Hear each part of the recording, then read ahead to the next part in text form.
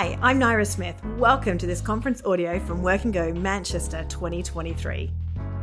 For more resources and information about Work+Go and about our upcoming events, check out our website, workandgo.org. Work+Go wants to see work and lives transformed by the good news of Jesus. We seek to inspire, equip, and commission you as a follower of Jesus, affirming that sharing your faith across cultures and having a fulfilling career are not mutually exclusive. In fact, they're made to go together. In this episode, we hear from Sarah Hunter. Sarah worked at GlaxoSmithKline, a global biopharma company, for over 30 years in a variety of roles that included engineering, global strategy, and implementation. She has been inspired by biblical figures like Esther, Joseph, and Daniel, whose example have helped shape her and provided guidance as she worked on implementing strategy that led to lasting cultural change in her workplace. Her challenge to Christian workers today is for them to see their role as a royal priesthood, called to worship God in and through their work. Enjoy. It's really, really good to welcome you all to this. And of course, if you're working, you're spending a lot of your time in the workplace. Billy Graham, arguably the most famous evangelist in the last century, said this: the average adult is awake 16 hours a day. And if you say 1 hour to get ready for work and 30 minutes to travel to work, with 8 hours at work, that's already 10 out of 16. More than half of your time during the week is spent at work. And contrast that with how much time you spend at church. So you maybe have 1 or 2 hours on a Sunday, and maybe if you go to something midweek, 1 or 2 hours, probably less than 5, right? You're spending 10 times more time at work than you are at church. That's why God's presence in the workplace matters. First of all, I became a Christian, came to faith in Jesus when I was at university. I was studying chemical engineering. And, I loved Jesus so much. I fell in love with God. I wanted to do the very best thing you had to do if you were a Christian, and that was go to Africa and be a missionary, because that's what you did. And I was so in love with God, that's what I wanted to do. Single for service, that was where I was. And it became pretty clear within a couple of months of me declaring this to the Lord that wasn't his plan for me. And I met John from Northern Ireland, and we were to get married. And I ended up working for GlaxoSmithKline. But at university, we'd had such a great outreach. We had done inquiry Bible studies, we'd done missions twice a year, we had Bible study groups, we had discipleship, so many people came to the Lord when I was at university. So when I started work, what did I think my job as a disciple of God in the workplace was? It was to win people for Jesus. That's what I was there to do. That was my main purpose. So I went in with this great gusto, and me and my husband, we got baptized at the same time, and everybody knew him as John the Baptized. And so everybody knew we were Christians. But a year went on, 2 years went on, 3 years went on, and nobody's getting saved. What's happening? There's nothing going on here. And I had to ask the Lord, what is it? What is happening? What am I supposed to be doing? I came to realize that what God wanted me to be was an Esther, a Joseph, and a Daniel. And if we look at what about Esther, what do we know about the book of Esther? The book of Esther, God's name's never mentioned, but his fingerprint is all over it, right? She's this queen in this real privileged position. It's a multinational organization she's in. She's got wisdom, and she has got this influence over the king. And she fasts, and she prays, and she brings God's word into a situation that completely changes Jewish history, completely changes it. Then we look at Daniel. Daniel's he's got this tension of being in an alien place. He's got excellence, he's got high integrity, and he allows a few sort of changes. He allows his name to be changed. He accepts that, but he never, ever compromises on his allegiance to God and on his absolute standing and obedience and allegiance with him. Never, ever shifts that. Despite everything else that goes on, he will not slip on that at all. And then we look at Joseph. So what do we say about Joseph? Well, he, again, single guy, only Jew as far as we know in a foreign land. Massive organization, massive. And what do we say about Joseph? Well, he's a management consultant. He scans what's going on, he designs a strategy, and he implements it. And his family and the whole Jewish nation are saved from starvation. So what do we learn from these characters? Well, there's so much to learn from the way that they deal with powers, the way that they deal with being in a foreign kind of environment, the way they deal with their intimacy with the Lord, and how they, even in very, very deep and dark places that they're in. But if we look at some of these Old Testament characters, and I just want to kind of do a summary. I'm studying at WTC, and this is Matt Lynch, and he says this about the Old Testament. God is at work creating a people and a place for his presence so that all creation can share in his abundant life. You see, God's presence brings transformation. His presence is transformational. And now we have the Holy Spirit in us. In the Old Testament, they had to go to the temple to worship, right? We now have the Holy Spirit in us, and we carry God's presence everywhere we go. It's all about allowing that presence of God to transform us internally, to transform the people around about us, and to transform longer-term things. So even when we're thinking about, sharing the gospel, I can probably count on a couple of hands the number of times I really, really properly shared the gospel. I have some really creative ones, actually. One guy, he was a Syrian, living from Damascus, living in the Netherlands, coming into London to work on a project I was on, and I was studying Genesis and looking at different Babylonian creation stories, and we had the most wonderful conversation about God of the Bible compared to all these other Babylonian creation stories. It was fascinating. So there's lots of creative ways that we can do that.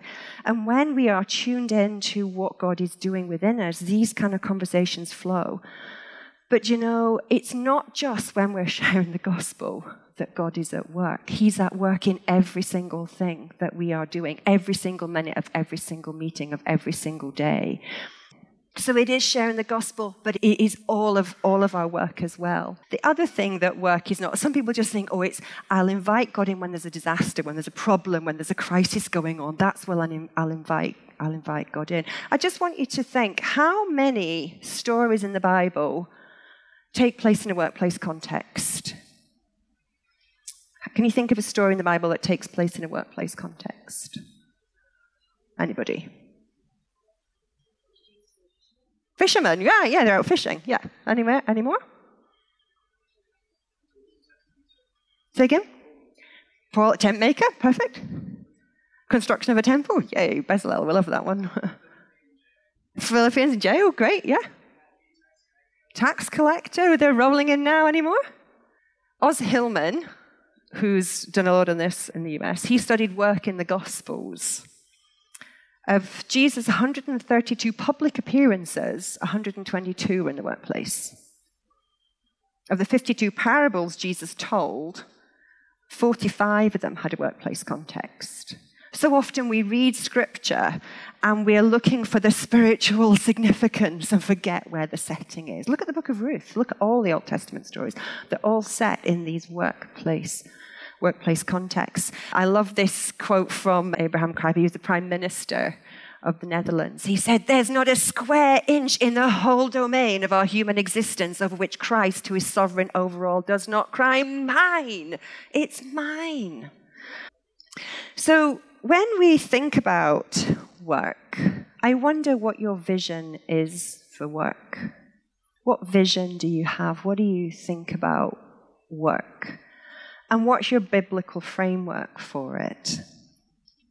And we don't have to go very far at all to get a biblical framework. Even the first couple of pages of the Bible, we don't need to dig in much deeper than that. Because when we open Genesis, we see a God that works, a God that creates. We see that it was formless and void and dark. And what does God do? He creates order out of chaos. What else does he do? He creates things that are useful to us. He makes land and water and animals. He creates things that are beautiful. He creates trees and flowers and beauty around us. He creates places for humans to fulfill their potential. And he creates land and earth and masses for potential within the soil for us to go on co-creating with him. Is anybody here doing anything that makes order out of chaos? Anybody done complex projects? Order out of chaos.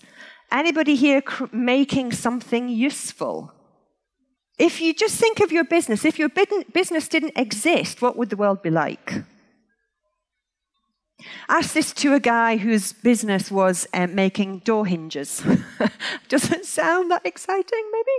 But imagine if there were no door hinges in the whole world. Imagine. What would it be like? So making things that are useful. What about making things that are beautiful? Who's in art and drama and ballet and theatre? All these things, even a molecule. I would say a molecule. I'm a chemical engineer. A molecule is a beautiful thing. What about creating places where people can flourish? One of the last projects I did at GSK, I was asked to redesign the operating model for the organization. We had 3 businesses. We had a pharma business, a vaccines business, and a consumer health business, 150 countries. And we needed to redesign the operating model because we wanted to separate consumer health out. And we were, at the same time, doing some work on what kind of working environment really helps people be at their best. And we did some research and did a little lab scale of this for the project team to work in. And I couldn't believe when I walked in through the door to see what had been created. It was like a little Garden of Eden. There was a sound of running water above us. There's all sorts of reasons for that. There were grass and trees and things everywhere around us. And there were all sorts of little pods to create spaces for humans to have healthy relationships. And this was so successful, they then implemented this in the offices that we then set up across the globe as part of this transition. God knows how humans flourish. We can tap into his creativity because that's what he has given us.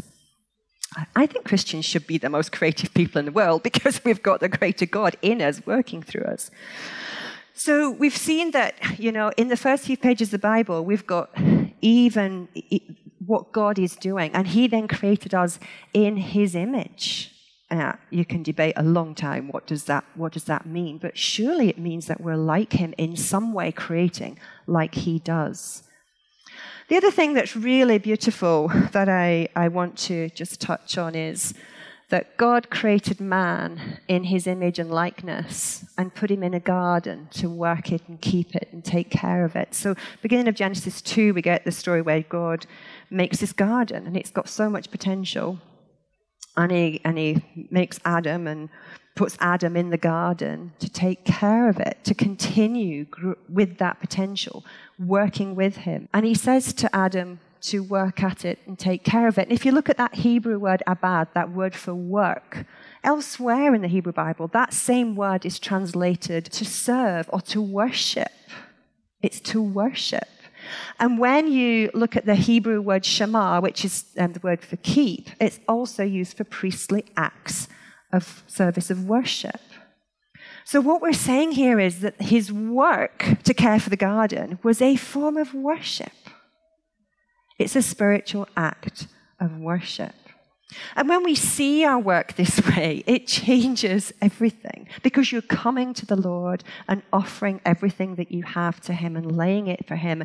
What is the difference between a plumber who's a Christian and a plumber that isn't a Christian? What's the difference? The Christian carries the presence of God. They have the presence of God and that gets carried into everything that they do, and they offer their work as worship. When you look in Leviticus, and the priest brings a sacrifice. They brought it to God. It said it was burned up as a fragrant offering to God. We offer our work as a fragrant offering to the Lord to honor him and glorify him in everything that we do.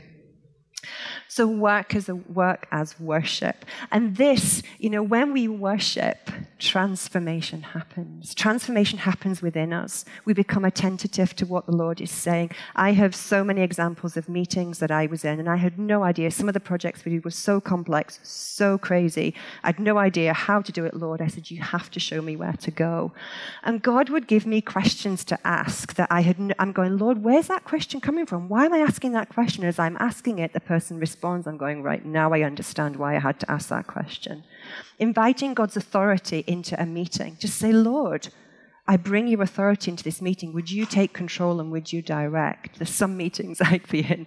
I'm going, Lord, we've got to get round to that topic and we've got 10 minutes left and we're not there yet. When's it happening? And sometimes you'd think time almost stood still because you would get to that topic and you'd have the conversation and people would align in ways I never dreamed possible. Bringing God into everything. And it's just a dance with the Lord, honestly. It's just a joy. So transformation happens within us and around us, and it happens long-lasting as well. We hope you've enjoyed listening. Do subscribe so you don't miss the next one. And if you found the podcast helpful and encouraging, then please do share it with others. For more resources and information about upcoming events, check out our website, workandgo.org, or follow us on Instagram at workandgo.uk. You'll find the links in the show notes. If you have any questions, feedback, or anything else, do get in touch. We would love to hear from you. Thanks again for listening.